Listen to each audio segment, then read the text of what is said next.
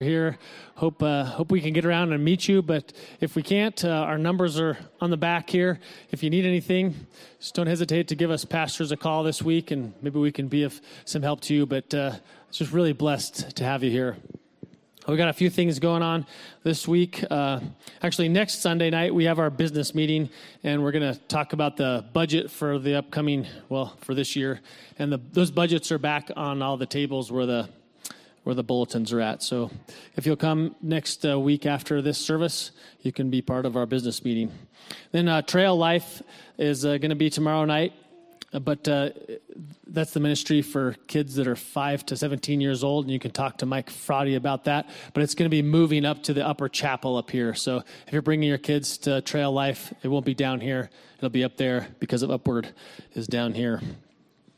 And then Upward basketball starts next Saturday, and we're still needing some volunteers. Still need some people to come at 8 o'clock Friday night and help set up for the games, and then come at about 4 or 5 o'clock and help turn this place back into a church. We also need some people to give their testimonies at halftime, so we don't need anyone next Saturday, but the following Saturday, we could sure use some people to volunteer to give their testimony. So if that's you, come talk to me or my wife, Nicole, or Jennifer Randolph. Then lastly, we have the senior potluck. That's just right after this service, right across the hall. So if you're a senior, just come join us. You don't have to have brought anything. You can just come join us. It's a good time to sit around and enjoy each other's company. So come do that. I want to talk to you guys today about the baby bottle boomerang. You saw out there. Out here is a big basket full of these baby bottles, and these are for True Care. Excuse me. And True Care is the crisis pregnancy center for women here in Casper, and I've been able to serve on the board for the last 5 years, which has been a huge blessing, by the way. About 300 women a year come through the center over there, and these are women who have found themselves in a place where they're pregnant, and they can't keep the baby. They've been convinced by the difficulties and the brokenness in this world that they're going to have an abortion. And so they come to us, and there's a group of women over there at that crisis pregnancy center that are just incredible. They have devoted their lives to just being there for these women.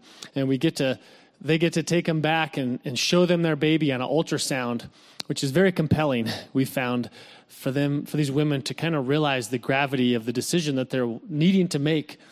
And these women are often torn. They're sitting in a place in life where they know for a fact they can't keep this baby. There'll be consequences if they do, oftentimes financial consequences, or their partner will leave them, or their health, or many things that the cause of these women to believe that abortion is their only solution. And these women walk with them and show them their baby and share with them the reality that they can keep this baby. And oftentimes there's just some resources that they need. And that's been amazing to me as being on the board of directors, is that it's this whole package that they provide to these women of supporting them and undergirding them and showing them all the resources that they're available to them, all the help that they can get, go on and get them on some benefits that they need. There's some funding to help them actually pay for their hospital stay if that's what they need. There's some paths to show them that they can get adoption if that's what they need. And most importantly, we get to show these women that there is help and there's support. We get to share Christ with them and let them know that God has a plan in this. And it's a pretty amazing, the response rate. The vast majority of these women end up deciding to carry their baby, and they're happy that they do. And there's some that don't.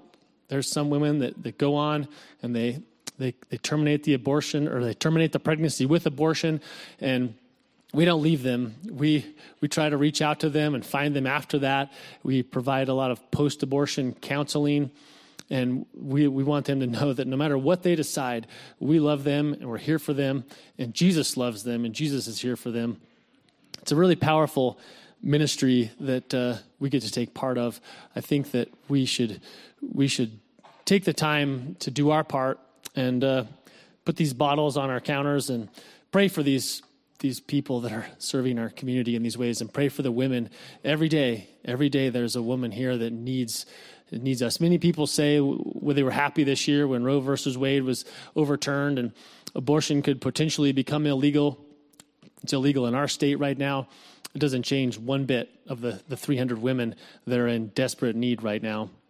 We as a church need to know that we still have a huge role to play in these people's lives, whether abortion is legal or not. So take one of these bottles, put it on your counter, take some time to pray, fill it up with some money, and bring it back by President's Day, February 18th. Do that for me. Stand up and let's pray. Worship the Lord. God, thank you for True Care. Thank you, Lord, for the women that you've brought there to serve other women, the broken women of our community, God. And thank you, Lord, that we have these people among us, God. You loved the least of these, Lord, and you want us to reach out to these, the ones, Lord, that are broken and needy, God. It's our job, Lord. It's your heart. We're your hands and your feet. Lord, we're the ones that you've made able to love and to nourish the broken people of our city. Pray that we would welcome that opportunity and rejoice in the opportunity that we have to do your work, Lord, that we would be inspired, Lord, and joyful and honored, God, to do it. I also pray that we would obey and do it when it's hard.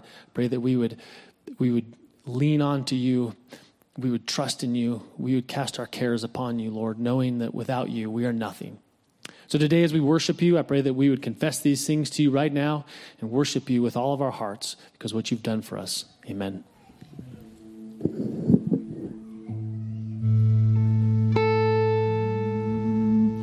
Come out, brother, come out, sister.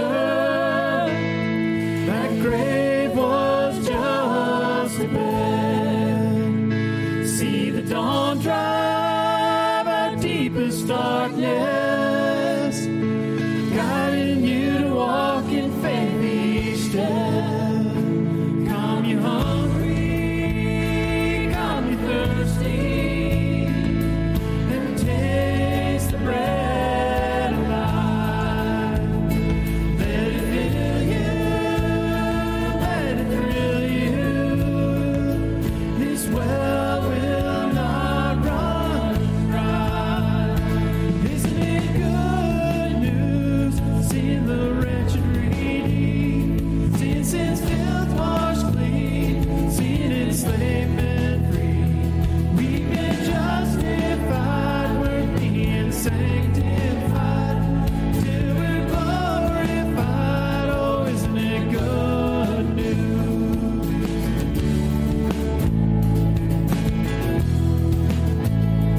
So we share it upward. It's what we share with these ladies at True Care.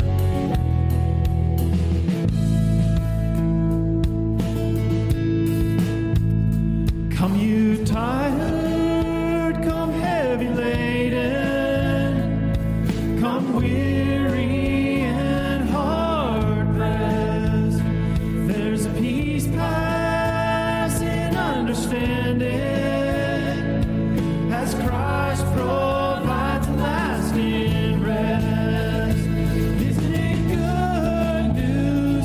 Seeing the wretched redeemed, seeing sin's filth washed clean, seeing enslavement free. We've been justified, we're being sanctified, till we're glorified. Oh, isn't it good news? Oh, isn't it good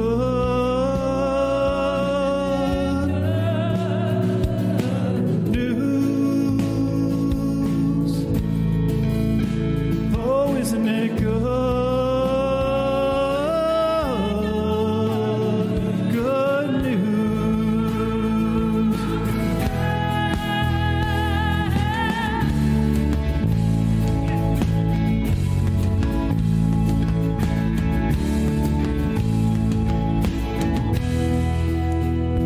Come, Lord Jesus, come, Lord Jesus. We're longing for our future home, and we've commissioned, put us on mission to proclaim this truth to lost and hell-bound souls, to lost and dying souls.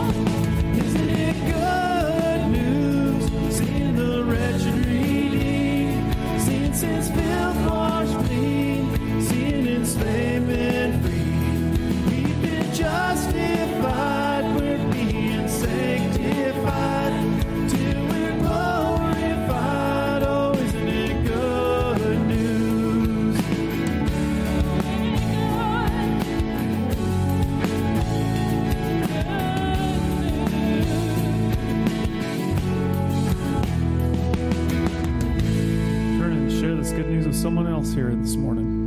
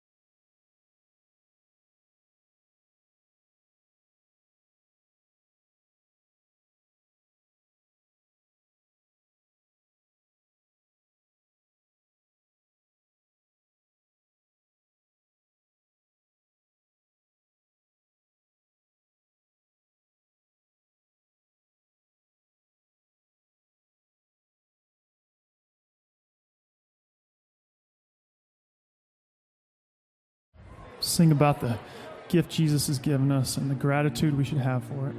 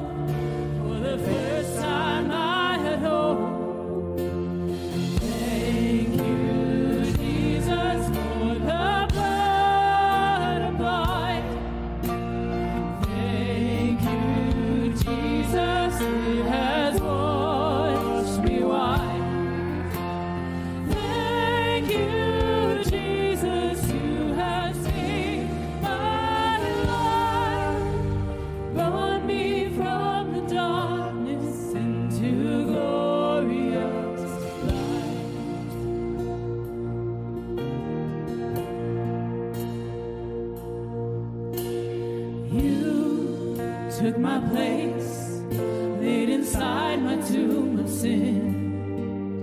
You were buried for 3 days, then you walked right out again. And now death has no sting, and life has no end. For I have been transformed by the blood of the Lamb. Jesus, for the blood of God.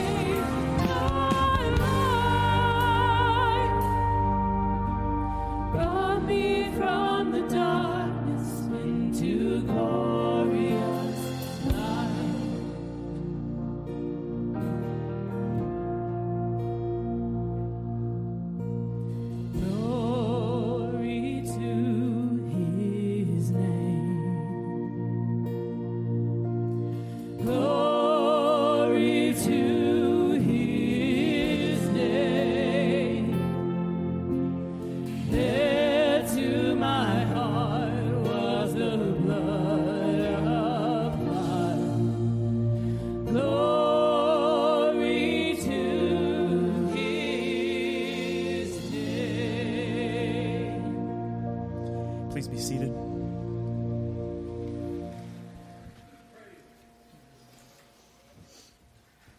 Good morning. I want to share this morning a little bit about our mission trip opportunities we have this summer. You know, we have been a blessed church in so many ways. I really can't even describe how many ways God has blessed us and used us. And one of the ways is by allowing us to serve different churches and different people overseas over these last probably 18, 19 years. We've been to many different places, but we've been asked this summer to go to Portugal in July. The dates in there are 10th through the 14th, but we'll actually leave the 8th and get back the 16th. And then in Zambia in August from the 4th through the 15th. And honestly, I just want to talk about the privilege of that. You know, because sometimes I think we've kind of gotten used to some things and find things to be normal, and it's just not, right? You and I should be thrilled about serving Jesus. I don't care where it's at, right? Thank you, Jesus, for the blood applied. Are you kidding me? That he would save us, that he would call us to be his own, that he would wash us clean and make us a new person. We should be thrilled about that, and service flows from that. Now, I know that we're not all called to go overseas, but let me just tell you that there's some stuff that we have to kind of figure out, right? The questions people ask me is, why would we go overseas and serve when we have plenty to do here? Because the Bible says in Acts 1:8, you shall be my witnesses, and you shall receive power when the Holy Spirit comes upon you, and you will be my witnesses in Jerusalem, Judea, Samaria, and the uttermost parts of the world. You will. So we should go because God commands us. That's simple. And honestly, I always tell people, if I go overseas, I usually serve for a couple of weeks over there. The rest of the time I serve here. How about you? You serving here? We should serve here like we serve anywhere else. The other thing people ask me is, why don't we just send them money? They don't really need us. Well, the truth is we support both of these churches already. That's not really an issue where we're going. But if you've ever been overseas, you won't have to ask that question again because they don't want our money. They can use it. They appreciate it. They want somebody to walk with them and love them and show their concern for them. And really, truly, one of the great blessings of going on mission trips is that you actually get to love somebody and encourage the church in a way that you can't even imagine. And so these two churches, we've worked with them before. The one in Portugal is fantastic. Pastor Rick and Starla, it's their daughter and her husband, Mario, maybe one of the finest, strongest, most humble pastors in the world. And I'm not exaggerating. You can't tell him I said that. I wouldn't tell him I said that. He's fantastic. But they have a real powerful, difficult ministry. It's kind of inner city where they are. They have all kinds of people from Muslims to gypsies to you name it in between that they're trying to reach, and God's using them. And so we're going to have the opportunity to go do a week of ministering to them and their church. And so we need all kinds of people, from children to youth to adults to senior adults. And it's not going to just be games and all this.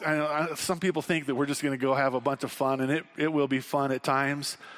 But we're going to be battling for them and serving them and encouraging them and giving to them and everything that we can do. And it's going to be, if you will, a lot of spiritual work and physical work. So we need your help. The last time we went and did this for them, we actually had to teach them how to put up tents. I know that doesn't sound like any big deal because we're from Wyoming and a lot of us camp, but they thought they could take a bunch of tents that they'd never set up and set them up at about 11 o'clock at night. It'd just be a few minutes. We'd have them set up. And about 1:30, when we're getting their tents finished up for them, they realized the camping was more than they thought it was. But, just those kind of things to show them. So I really encourage you to pray about going to Portugal with us. We can use anybody and everybody. The ministry in Zambia is different and yet powerful in the same way. We're going to go stay at an orphanage with 80 children plus. Most of these children have lost both their parents. Some of them have lost one parent. The other parent can't afford to feed them, so they end up putting them in this orphanage. And these children, they just need to be loved on, and they need to have people encourage them. They need people to play with them, and they need people to teach them.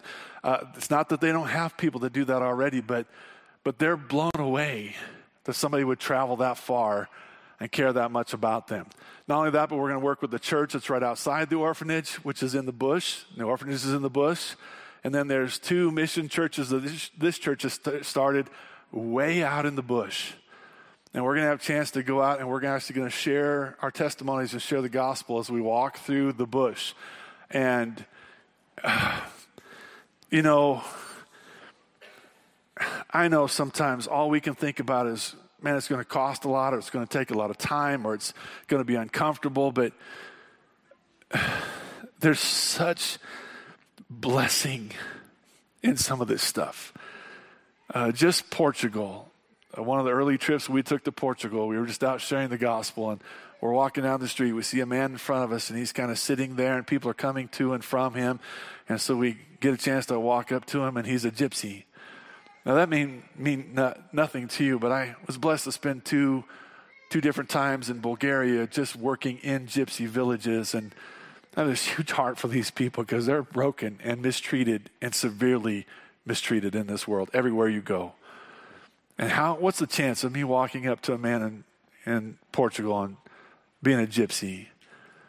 And I shared Christ with him, and he told me, I'm not worth enough for God to save me because I'm a gypsy. By the grace of God, I got to tell him, are you kidding me? Made in the image of God, and shared Christ with him. This guy trusted Christ that day. That's life-changing for anybody involved with that. Last time we were in Zambia, we're out in the bush, and the pastor in one of these bush churches says, Pastor, I want you to go to this one house with me. This young couple really needs just to hear about Jesus. And so we went to this house, and it was made out of sticks. And I've seen a lot in Africa, and I know that when the house is made out of sticks that are 1 inch or 2 inches in diameter, I know that's poor, desperately poor. Because if you had any kind of money, you'd make your own bricks that would last only about 7 years, and then you'd build it again. This guy was poor, and his wife. They didn't have any furniture in their home. They didn't have any food. The only thing I could see in their place was a little bit of oil in a bottle and some water. And so we sat outside in the shade of this little hut and talked about Christ. And this couple trusted Christ again, right there. And I'm not telling you that happens every time we share Christ in these places. But if you think you can't go and experience the power of God in a different setting than you've ever experienced it before, you're crazy. It's humbling. It's blessed. You create relationships with people. There's a woman named Esther in Zambia somewhere that comes back when we come because I shared Christ with her and her family, and she comes to see me, even though she lives up by the Congo border. Listen, I'm saying we should get excited about Jesus, and we should get excited about serving. If you haven't prayed about serving on one of these teams, you should pray. We're having a meeting this afternoon at 4:00. I'll give you much more details. But don't make it about you, and don't make it about your prejudices, and don't make it about your limitations. Make it about the joy of serving Jesus Christ wherever. And then if he leads you, come and be a part of that. Well, let's pray. Let's pray for the offering. By the way, as we take this offering, we support Mario and Lancy Pina in Portugal. We support Faith Children's Village that will be serving in Kakolo, Zambia. We're praying about supporting a young pastor in Zambia who's starting a church in the bush. I mean, we're involved with this already. So don't forget that when you give wholeheartedly, because, man, what you give not only goes to help us do ministry in Casper, but all around the world. So let's pray. Heavenly Father, thank you for the privilege of being saved. What an incredible gift to be saved. Thank you, Jesus, for the blood applied. Man, you've been so gracious to me. And Lord, I want to share Christ with people here in my city, my neighbors, those that I come in contact with. I want to share Christ with you here, but I want to go wherever you lead us around the world too. Lord, you've given us unique privileges to be invited to these places, and we should be excited. And I pray you'd renew that excitement in us, and I pray you'd raise up these teams that we might go in your name for your glory, and that lives might be transformed for Christ. As we give this offering, Lord God, let us give it joyfully, thankful for what you've given to us. Let us give to others. And I pray you'd use it powerfully that others around this world would be saved. Lord, we love you. Bless each man and woman in this place. In Jesus' name, amen.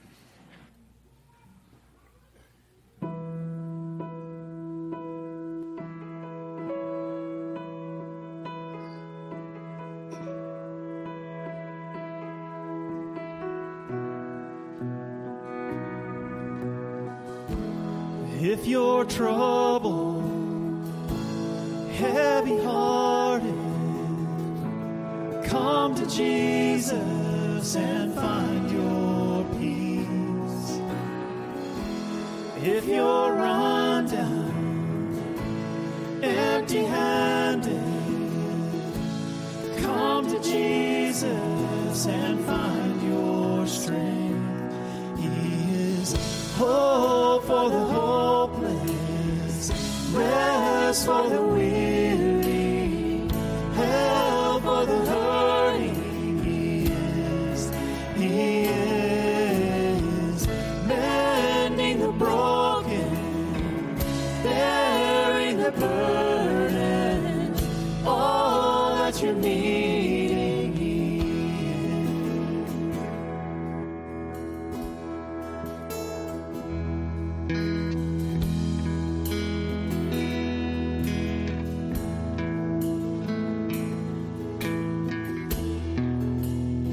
Stand and sing this with us.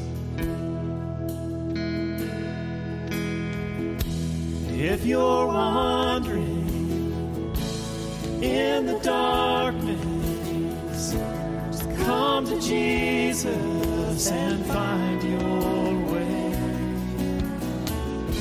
If you want freedom, need forgiveness, just come to Jesus and find His grace.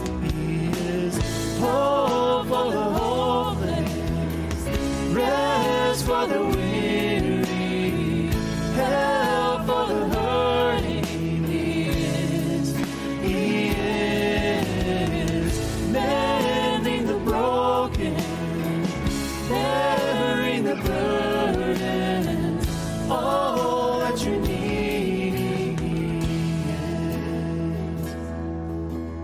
Comforter, Counselor, Prince of Peace, Author and Maker of everything, Defender, Deliverer, King of Kings. He is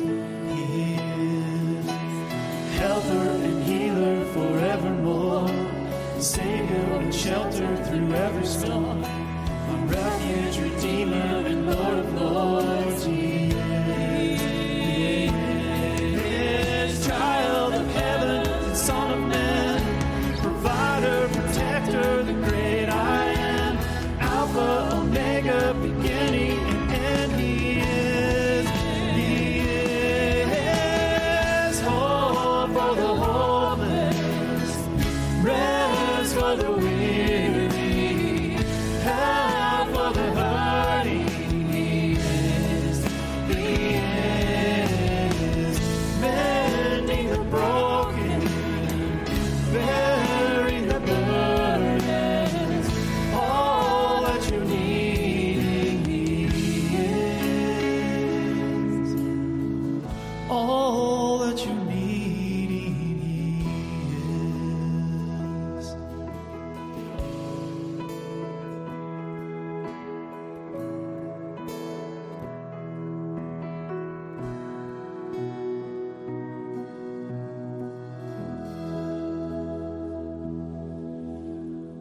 I want to share a pretty neat testimony that happened to me this week. Pastor Mike preached last Sunday from Matthew 19, and this is one of the points he made from there. If you put it up there, Miss Barb. Said in verse 4, "Haven't you read the scriptures?" Jesus replied. And we received that exhortation to not give out bad advice about marriage, that God made a male and female from the beginning, and we shouldn't give out the world's advice. And that question, that resounding question, haven't you read the scriptures? And Monday afternoon, I was in the coffee shop, and I got the chance to catch up with my two older boys. And my oldest son, Jacob, was just remarking on how much that had impacted him to think about Man, we shouldn't be giving out bad advice on marriage as we talk to people and our friends and family members, and how much that applies in other areas. Like, where else do we give out bad advice? Career advice, other relationship advice. And it was pretty sweet then the next morning after having that conversation to hit Matthew 21. And here it is again. They asked Jesus, "Do you hear what these children are saying?" "Yes," Jesus replied. "Haven't you ever read the scriptures?" And he goes on from there to rebuke them. And I was like, where else is this phrase in the scriptures? And it turns out it's also in Matthew chapter 12. I won't read it there, but haven't you read in the scriptures? And then it's in Matthew, I believe it's 22 is the next one I wanted to throw up there. But just this, haven't you ever read the scriptures? And it's a couple times in Mark, and it's a couple times in Luke. And so I was so convicted, like, how often have I've been having a conversation with a coworker or a friend or something, and Jesus would walk up and say, "Don't tell them that. Haven't you read the scriptures? That's bad advice. Say something different." And so as a church, we've been given God's word. We've been given this light that we can shine into a dark world. So let's rejoice that we can give out good advice, that we can read the scriptures, and then we can say them back to those that we care about.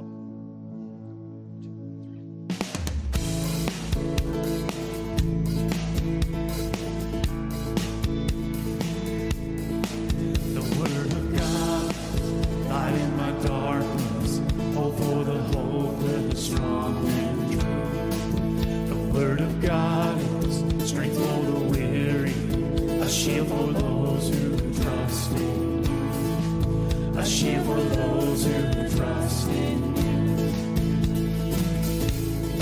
Everything will fade, everything will fade, the heavens and the earth will pass away, but you will remain, yes, you will remain always.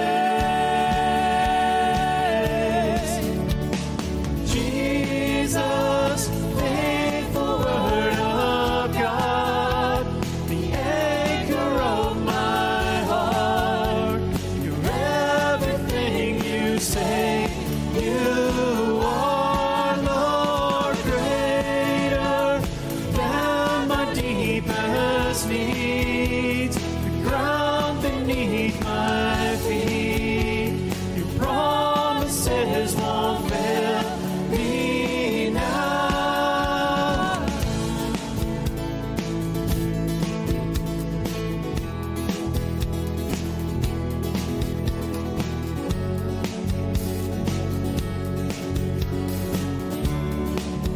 Thankful for this truth. The word of God is light in my darkness, hope for the hopeless, strong and true. The word of God is strength for the weary, a shield for those who trust in you, a shield for those who trust in you. Everything will fade, everything will fade, the heavens and the earth will pass away, but you will remain, yes, you will remain always. Jesus, faithful word of God, the anchor of my heart, you're everything you say you are, Lord, greater than my deepest needs, ground beneath my feet, promises won't fail me now. Have you never read in the scriptures? May that never be said of us.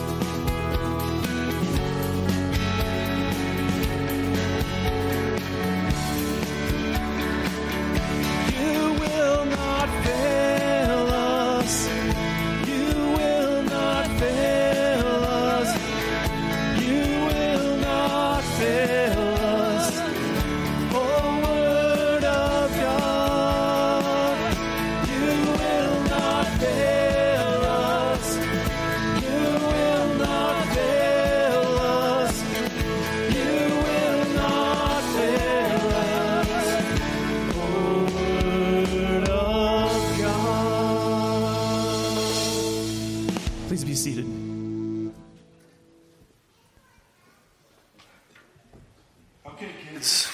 Third grade and under, out the doors. If you guys have your Bibles with you, turn over to Matthew 19 again this week.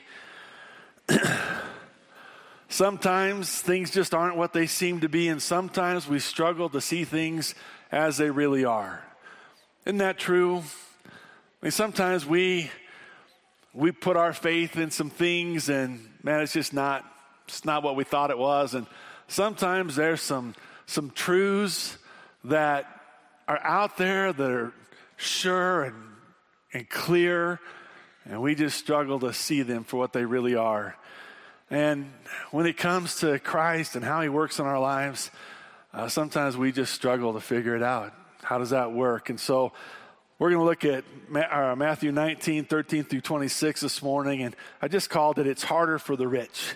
It's harder for the rich. So Matthew 19, beginning in verse 1.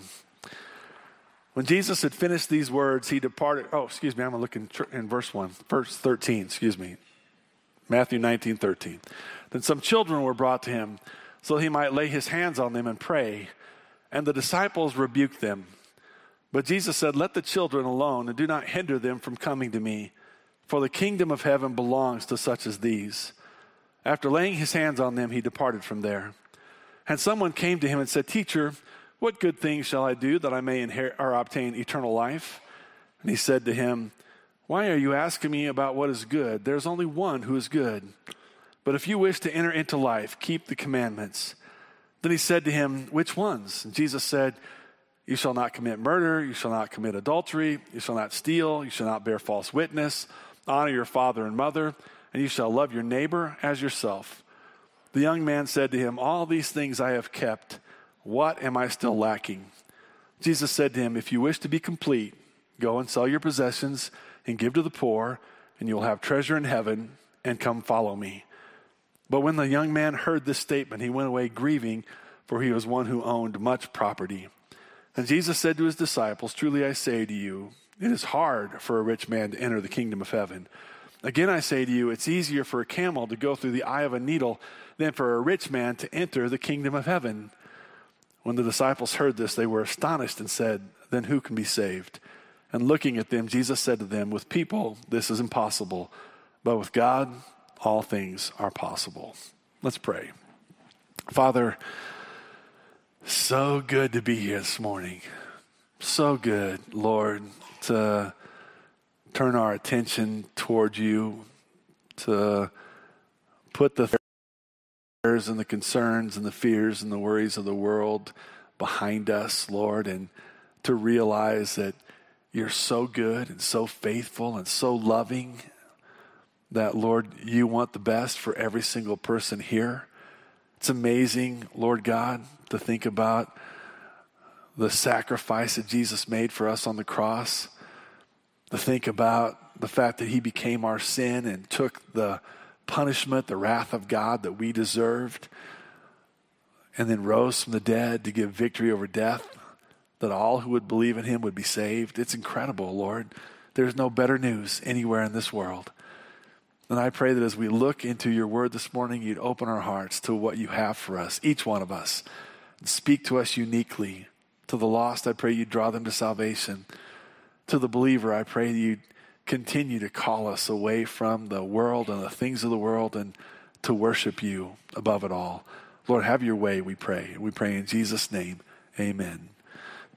So last week we talked about marriage and divorce, and quite honestly, it's one of the most difficult things to talk about in our society today because there's so many people hurting from broken marriages and from divorce, and a lot of people have different opinions about that. And when you speak God's word and speak truth, it's hard for people and it's difficult for people, and yet it's so incredible to me, right, to think about and stand on truth.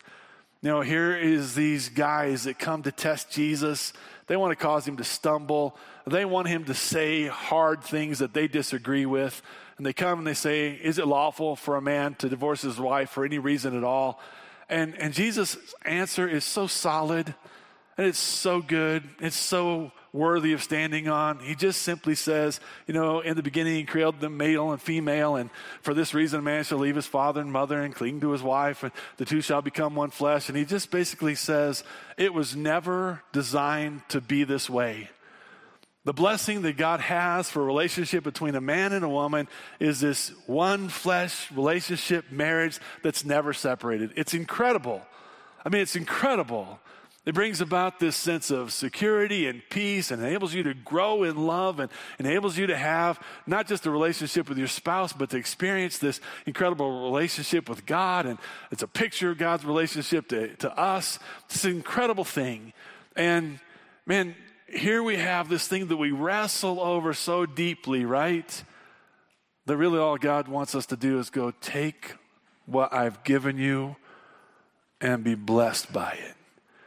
That's just God's will for us. And so as we continue on through these chapters, Jesus is still in the same situation. This large crowd is gathered around him, and people are coming to him. We see two different, one, a group bringing children to Jesus. The next one, a single man coming to Jesus and asking Jesus to help him and help them. And Jesus just gives us wisdom, this incredible foundation to understand life by and to live by. And so let's look at this as we talk about this. It says in verse 13, then some children were brought to him so that he may lay hands on them and pray, and the disciples rebuked them. It's a pretty simple picture to understand, right? Here's Jesus, and people have heard about Jesus. People have heard him teach. They've seen him heal people. It's already told us that this large crowd has come to him and he's healed the sick among them. So he's already shown this incredible power, this incredible concern, these incredible teachings. And why wouldn't a parent or a grandparent or a neighbor or whatever want to bring children to Jesus so that he could pray for them and bless them? It's not a hard concept. Literally, they wanted Jesus to put his hands on this child and pray and say, Lord, this child right here, I'm asking for you, Lord, to touch this child, to draw him to you, to protect him, to provide for him, to teach him about the Lord, to give him a relationship. I don't know what Jesus was going to pray about these children, but it was a good thing. These parents wanted the best for their children, and so they're bringing them to Jesus. It makes sense. And gosh, if you're a parent or a grandparent, you should be bringing your children to Jesus. That's what should be your desire. The greatest thing you're ever going to give to your child, it's going to be Christ, bar none. But the disciples rebuke them. They tell them they shouldn't be bringing the children. Some scholars actually believe they rebuke the children as if children, you shouldn't be bothering the Savior. And we can kind of understand that too, right? After all, this is pretty intense and this is pretty busy. We talked about this. Jesus is on the way to Jerusalem. He's planning to go give his life on the cross for the sins of the world. And the battles are raging around him. So, all right, he's already under attack and walking through deep waters. But then there's the crowd around him. Everybody wants him to touch their loved one. Everybody wants him to touch their disease and heal them. And then there's these opponents that are coming and they're testing Jesus like they did last week. And it's not like Jesus isn't busy. He's busier than you and I could have ever imagined in this situation. And so I'm sure they're thinking, don't bring the kids. There's more important things to do than to deal with the kids. Isn't that sometimes how we feel? And not necessarily just about children, by the way. Sometimes we feel that way about others that are not that important, not that significant. Step aside. Well, I love what Jesus says. Let the children alone. And do not hinder them from coming to me, for the kingdom of heaven belongs to such as these. And I just simply love that. Let the children alone and don't hinder them. Now, there's just some really simple truths in this thing, right? First of all, the first simple truth is that there isn't a person on this planet that is so insignificant that Jesus isn't willing to receive them to himself. I don't care if it's a child. I don't care if it's a senior adult. I don't care if it's somebody steeped in sin. I don't care. I don't care. Jesus is willing for people to come to him, and he's willing for people to come to him anytime they want to come to him. Now let me read for you, if you will. If you'd been with us several weeks ago, back in Matthew 18, 1 through 4, the disciples had asked Jesus who is the greatest in the kingdom of heaven. And it says that Jesus sat a child among them. And then he said, truly I say to you, unless you are converted and become like children, you will not enter the kingdom of heaven. Whoever then humbles himself as a child, he is the greatest in the kingdom of heaven. And so it's not been that long ago that Jesus has taught not just about children and the importance of children, but the importance of becoming like a child and coming to Christ and entering the kingdom of heaven. And so now he has this kind of simple opportunity to share the same thing, right? They've brought the children to him. Now the disciples want to send the children away. And he's like, that's ridiculous. I want you to hear this, right? Basically, Jesus is saying to them, don't hinder them because I'm here for them. I'm here for the children. And he's certainly not just talking about the children, the little ones in stature. He's literally talking about all who would come to him as children. Man, he's the Savior. Where else would you send somebody in need? He's the Savior. Where else would you call somebody in need? He's the Savior. He's there for us. And I love that about Jesus. Man, if you are struggling, he wants you to come to him. But what's so cool about this is that he wants you to come like a child. Right? He wants the children to come to him because children are simple. Children are awesome. Children, when they come simply to Jesus, what they're saying is, we know we can't save ourselves. We know we can't help ourselves. We know that we need help with our lives right now. We know that we need help with our lives in the future. Have you ever talked to children about Jesus? It's fantastic. I mean, one of the things that is so incredible about children is that they're, for the most part, pretty honest. Like if you say to a child, have you ever done anything bad? They don't really know if they should say this, but because it's okay. Have you ever done anything you shouldn't do? Yeah. Well, like what? Well, I hit a lot of kids say, I punched my sister. Like, oh, well, did she have it coming? No, that's not what I say to them, but she probably did. But anyway, I punched my sister, or I took a cookie, or I told a lie, or, they're going to tell you they're pretty honest. And so then you say, well, do you know what Jesus did for you? Talk to a child sometime. Do you know what Jesus did for you? Well, maybe. And so he said, well, he actually went to the cross for you, actually died on the cross so that the punishment that you deserve for punching your sister would be taken on him. Sometimes children cry at that. I mean, I know that seems like a lot. You talk about Jesus giving his life willingly to a child, and they're like, that's so hard. That seems so unfair. And you say, but you know what? He did that because he loves you. He did that because he loves you. And if you trust him, he'll forgive you of your sins, and he'll actually be your Savior, and he'll walk with you and help you.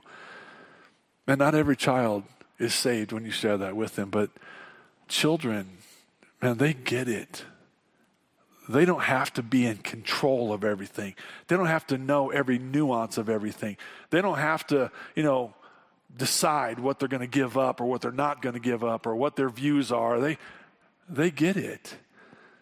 And Jesus is saying, look, don't hinder them, because when they come to me as children, they're coming sincerely to me. And I got to tell you, man, if we would just humble ourselves and be converted like children, like he said in Matthew 18, we would come to Jesus a lot quicker, wouldn't we? Because again, though many of us claim to be in control of our lives, we're not ultimately. Though many of us claim to be the success of our life, that success fails quickly and unexpectedly. I mean, I can go on down through this. If you want to talk about parenting, so many people have talked about, I'm going to be the perfect parent. Nope. You've already failed at that. You failed at that before you had children, just so you know. And you're not going to be all that you think you should be and want to be for yourself, or for your spouse, or for your children, or for anybody else. That's not your role. That's Christ's role. And He's the Savior. And He wants us to come to Him like little children. And He says, don't hinder them from coming. I want them to come to me. I find that to be so incredible. I mean, most of us, it takes something humbling or humiliating or devastating before we come. It's what it takes for us to be needy before Christ, but it doesn't have to. We can just come.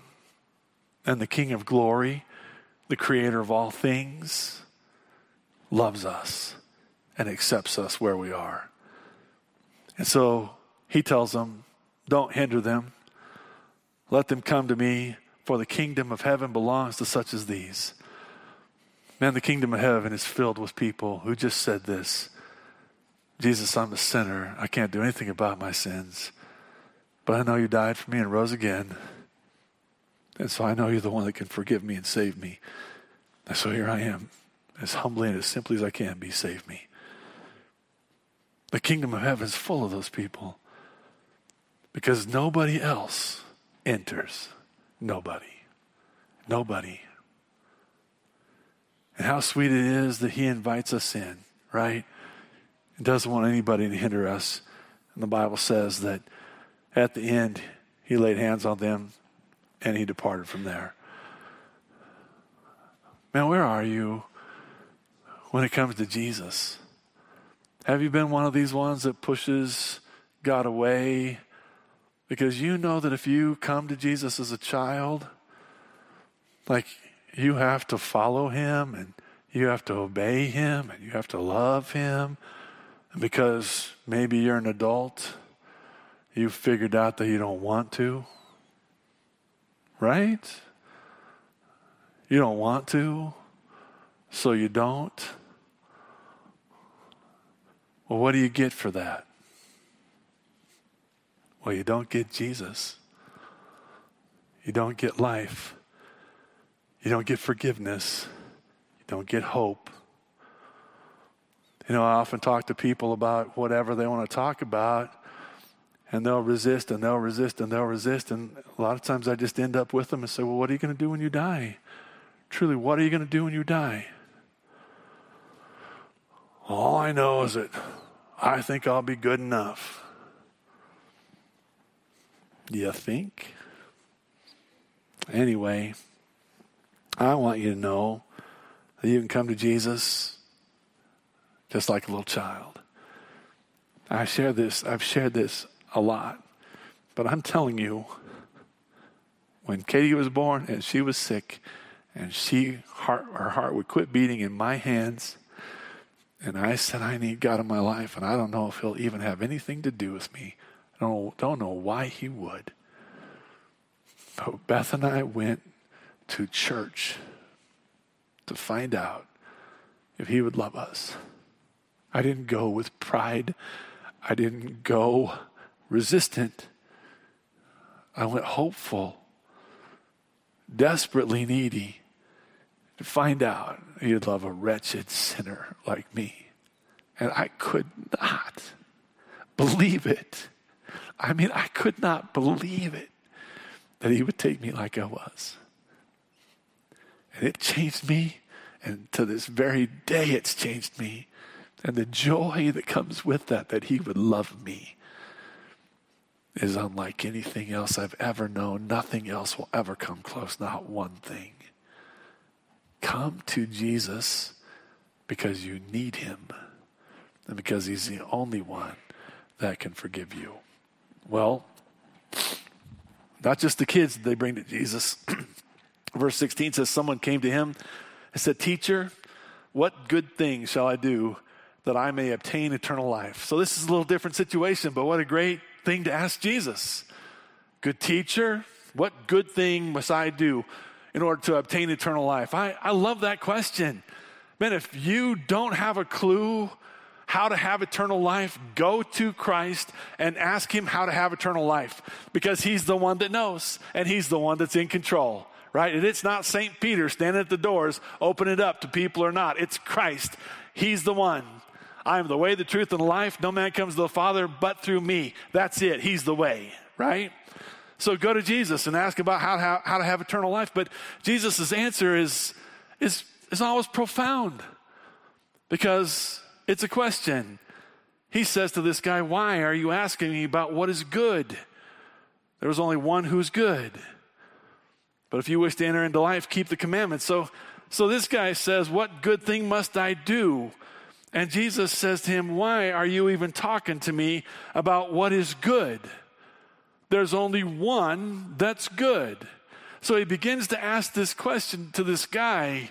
And basically what he's saying, if you look at this, is, why would you, who aren't good, ask me if you can do something so good that you could have eternal life?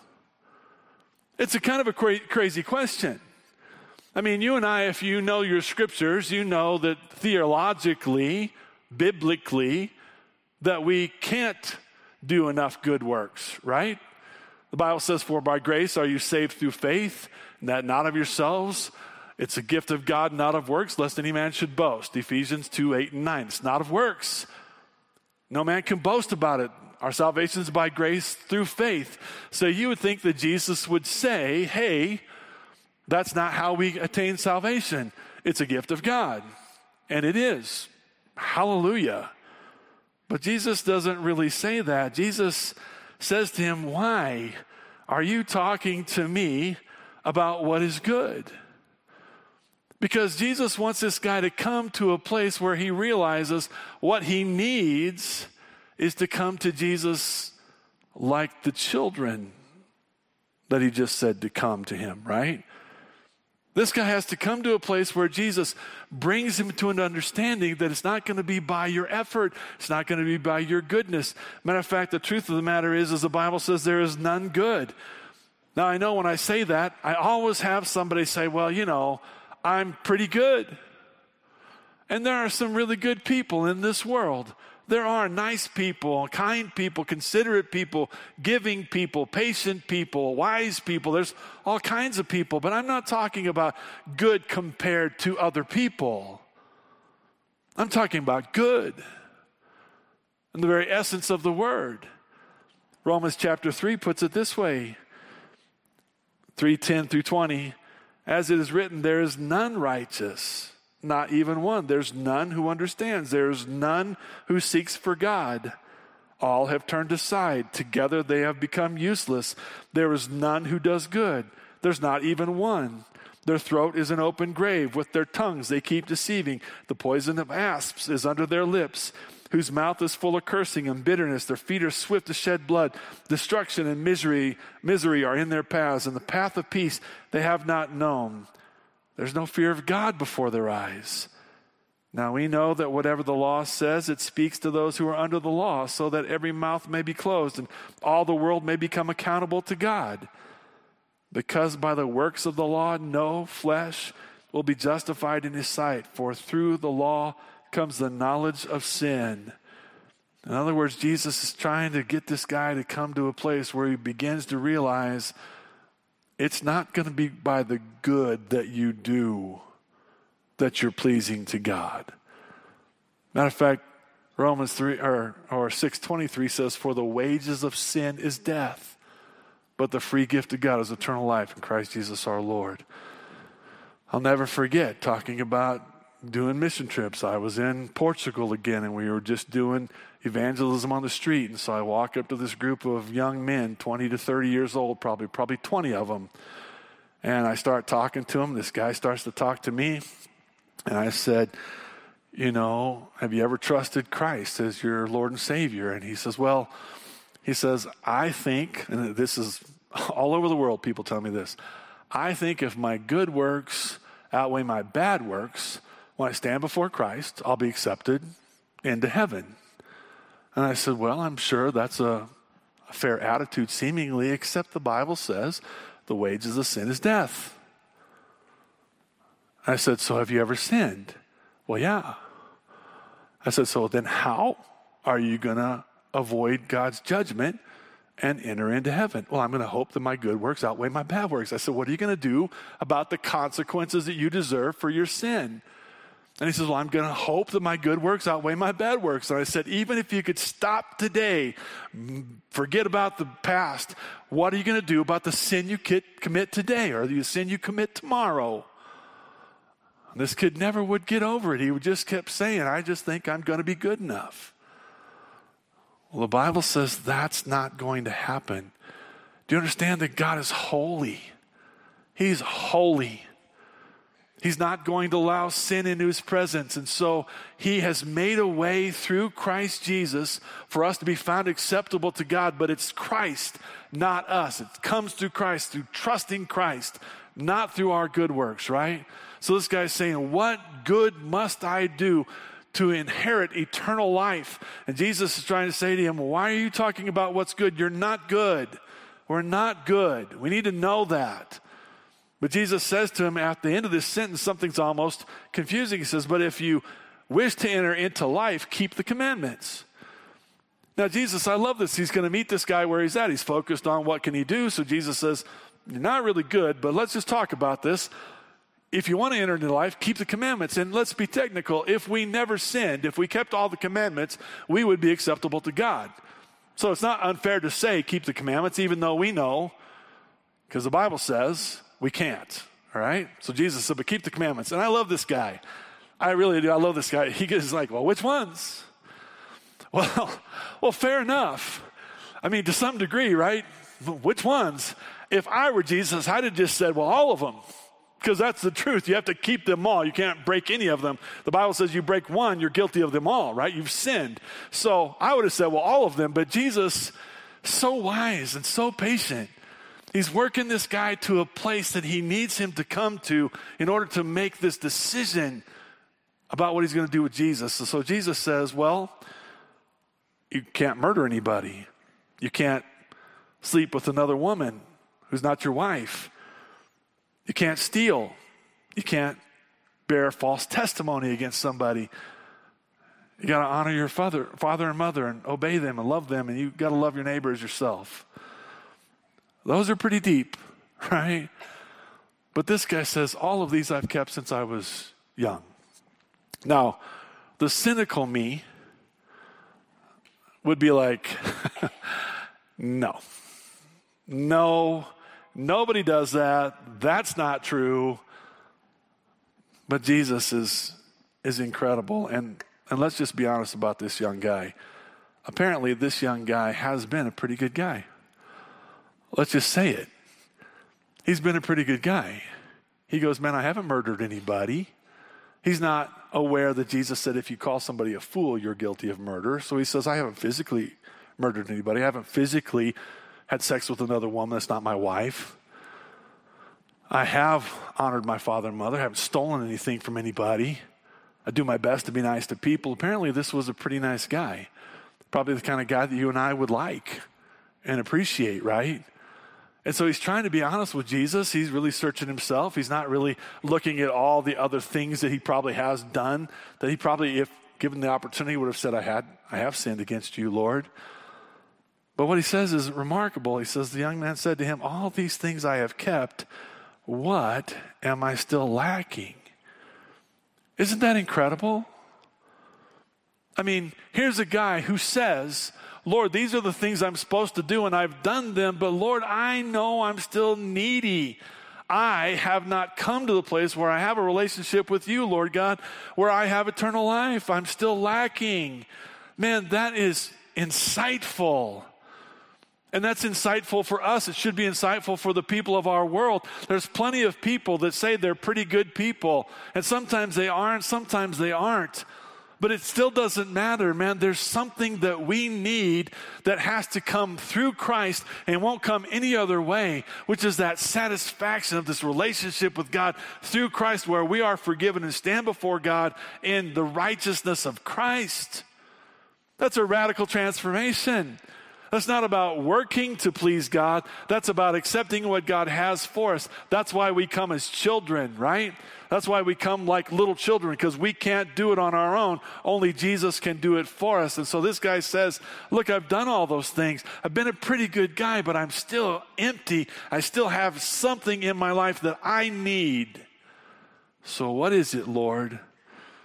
And oh, by the way, when you're out and you're actually talking to people about Jesus and they begin to tell you, I'm a pretty good guy, it's okay to say, I'm sure you are. It's okay to say that. But you need to take them further. You need to make sure they know that we're not talking about somehow attaining to the goodness of God. That's impossible. And you won't be able to do it, and you don't have to do it, because Christ has done it for us, right? Make sure you take them there. Don't leave them there. Don't let them think that they're going to be good enough to please God apart from Jesus Christ. There is no salvation apart from Jesus Christ. None. So Jesus then, man, it's like he is just able to just bring things right down to the very core of the issue. And he says, if you wish to be complete, go sell your possessions and give to the poor, and you will have treasure in heaven, and come follow me. Now, that is profound, because he's not saying if you sell your possessions and give to the poor, you'll be saved. That's not it. Matter of fact, that has nothing to do with this salvation. Let me read another passage so we can put this in perspective. It's from Matthew 6 in the Sermon on the Mount, 19 through 21. Jesus taught, do not store up for yourselves treasures on earth where moth and rust destroy and where thieves break in and steal. But store up for yourselves treasures in heaven where neither moth nor rust destroys and where thieves do not break in or steal. For where your treasure is, there your heart will also be. These two passages are teaching the same thing. Jesus isn't saying store up treasures in heaven so that you can earn your way to heaven. He's saying stop living for this world and start living for Christ so that you'll have treasures in heaven. He's not saying to this guy, if you sell all your possessions and give to the poor, you'll have eternal life. What he's saying is, if you're going to have eternal life, your heart has to be for the right things. What he's saying is you have to give up the things that you love so that you can love Christ and you can love God. You have to decide. Who are you going to follow? The call to him was to follow. That was eternal life. Do you understand that? That when we talk about salvation, we're talking about giving our heart, our life, our time, our desires, our preferences, our future to follow Jesus Christ. That's what salvation is. You can't come to him like a child and say, I need you, Lord, without saying to him, then now lead me. I want to follow you because I love you. That's what salvation is. So here he is. Jesus is saying to this guy, if you want to have eternal life, get rid of the things that are keeping you from me. Now, Jesus isn't telling us that if we're going to be saved, we have to sell everything that we have. Although I've got to say, and we'll see this in a minute, that for many of us, probably most of us, our wealth hinders our relationship with Jesus. Just so you know. But he's not saying we got to sell everything. What he's got to say is everything has to be less value than me. Paul put it this way in Philippians chapter 3. He says, I count it all but rubbish for the surpassing value of knowing Christ Jesus, my Lord. Right? All of my accolades, all of my influence, all the things that I had in this world, they're garbage to me so that I can have Christ in my life. And that's what Jesus is telling this young man. He's like, you want to have eternal life? You have to choose me as the most valuable one in your life. See, that's what children do. Children go, oh, Jesus died for me. He died for me. That's incredible to me. I want to follow him. If he loves me that much, it's not hard for them to understand that. That's incredible to them. He's valuable to them. For many of us, though, right, we don't see the value of Christ. And this guy didn't either. Listen to what it says after he calls him to follow him and give up all the other stuff. It says in verse 22, but when the young man heard this statement, he went away grieving, for he was one who owned much property. Why was he grieving? He was grieving because he was so enslaved to this stuff, enslaved to his property, enslaved to his money, enslaved to the world, that he actually was not willing to give it all up to have eternal life when the one that gave eternal life was right there in front of him. See, Jesus had opened his arms to this guy just like he had to the children. Come on, I'm not hindering you, come on. But this guy was hindering himself. He wouldn't do it, and so many of us, even as followers of Christ, are like, no, I'm not doing that. I'm not following you, Lord. I'm not going that way, even though we claim him as Savior. Man, salvation is saying, Jesus, you're just better than anything else I could want in this world. There's no comparison. So whatever is in this world that I have and you want it, I give it to you. You know what I hear many times when we talk about mission trips? I would never do that. I don't like to fly. I would never do that. I can't afford it. I would never do that. I hear excuses, and guess, yes, you can make whatever excuse you want. I'm not in charge of that. But don't you ever say to Jesus, you're not worth getting on a plane and going somewhere to serve you. Don't you say that to him, because he is. Don't you ever say you're not worth me selling my home and moving to somewhere else, because he is worth it. Don't you ever say that to Jesus about anything. He's worth it. Whatever it is we have to give up to follow him, let's give it up. He's worth it. Who else is going to give us eternal life? Who else is going to walk us through this world? Well, let's finish up. Verse 23, Jesus then, as the guy walks away, grieving, Jesus says to his disciples, truly I say to you, it is hard for a rich man to enter the kingdom of heaven. Again, I say to you, it is easier for a camel to go through the eye of a needle than for a rich man to enter the kingdom of heaven. These are the words of Jesus. It's hard for a rich man to enter the kingdom of heaven. Matter of fact, he says it'd be harder for a needle or for a rich man to enter the kingdom of heaven than to shove a camel through the eye of a needle. I mean, it's incredible. And most of us go, well, that's not really talking to us because, we don't make $1 million a year. We don't make 6 figures a year, blah, blah, blah, whatever. We're not that wealthy. Well, guys, this passage is uniquely for Americans. It's uniquely for Americans. And we may not be the wealthiest country on earth, but we're one of them. I mean, we have opulence dripping from us. Anybody too hot this morning? Oh, that's a shame it's too hot in here. Doggone it, we got heat. Anybody need a drink? Oh, yeah, go out and get one. There's one drinking fountain in the hallway. Anybody need to go to the bathroom? Oh, there's a toilet there that'll flush. Come with me. Come with me. Come with me in August. Come with me if you think you're not rich. Come with me. Do you know what the people that I've met with that are poorest in the world, the ones in Congo, might be the poorest. The gypsies might be along them, but they're poor. They don't eat every day. They're poor. They don't have water, running water, electricity in their homes. They go squat in a hole. You know what they say to me? If we could just get to America, all would be well. Would it though?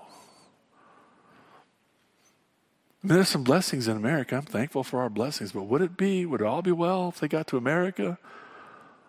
Or would their relationship with Jesus be inundated with selfishness and greed, with this desire for the world and to have these things and to be successful and to not follow Jesus? Because following Jesus is always going to be giving up self, always going to be giving up the world. To be friends with the world, the Bible says, is to be enemies of God. Jesus said it's hard for the rich. It's harder for the rich man to enter the kingdom of heaven than for a camel to go through the eye of the needle. And the disciples said, if that's true, who can be saved? And Jesus said, with man it's impossible, but with God all things are possible. In other words, our salvation is a work of God that calls us out of this world, that calls us out of the desires of the world, that calls us out of this selfishness and opens up the beauty of Christ and opens up the beauty of forgiveness and opens up the beauty of security in Jesus Christ with a future and a hope in Jesus Christ. It's incredible what God will do in our lives, but it's not up to us. It's not about being good. It's not about having stuff. It's about having Jesus. It's an incredible truth to me that God would bring us to this place and go, please stop trusting in your goodness. Please stop trusting in your money. Please stop trusting in your success. Please come to me like a little child. Please come to me like a little child. I won't keep you from me. I won't hinder you from me. I will certainly take you in. I will certainly save you. He's willing. But yes, we got to follow Jesus and deny ourselves. It just has to be. I love reading all the word, right? Man, Jesus says there was this pearl of great price that this guy found. And knowing how valuable it was, he went and sold everything he had so he could have the pearl. Guess who the pearl is? That's Jesus. Nothing is more valuable to us, more precious to us, more faithful to us, more loving to us, more strong in our life, more wise for us than Christ. And once we're his and we follow him, he never leaves us or forsakes us. Do you know Christ? Are you following him? If you've never trusted him, trust him now. Just say, Lord Jesus, I want to come like a kid. I believe you're the Savior. Forgive me, save me. Maybe we're here and we've trusted Christ, but man, the world has just sucked us in. And we need to repent and go, Lord, I don't want the world. I want you. Let's pray. Lord, we love you. Lord, I love you. I'm so grateful for you. Your mercy, your grace, and your love that you've poured out into my life and the love that you've poured into so many people's lives. I'm so grateful for that. And I'm thankful that in your word you call us to come to you like children, not trying to work our way there, not trying to earn our way there, just trusting you, knowing that you're sufficient and you are.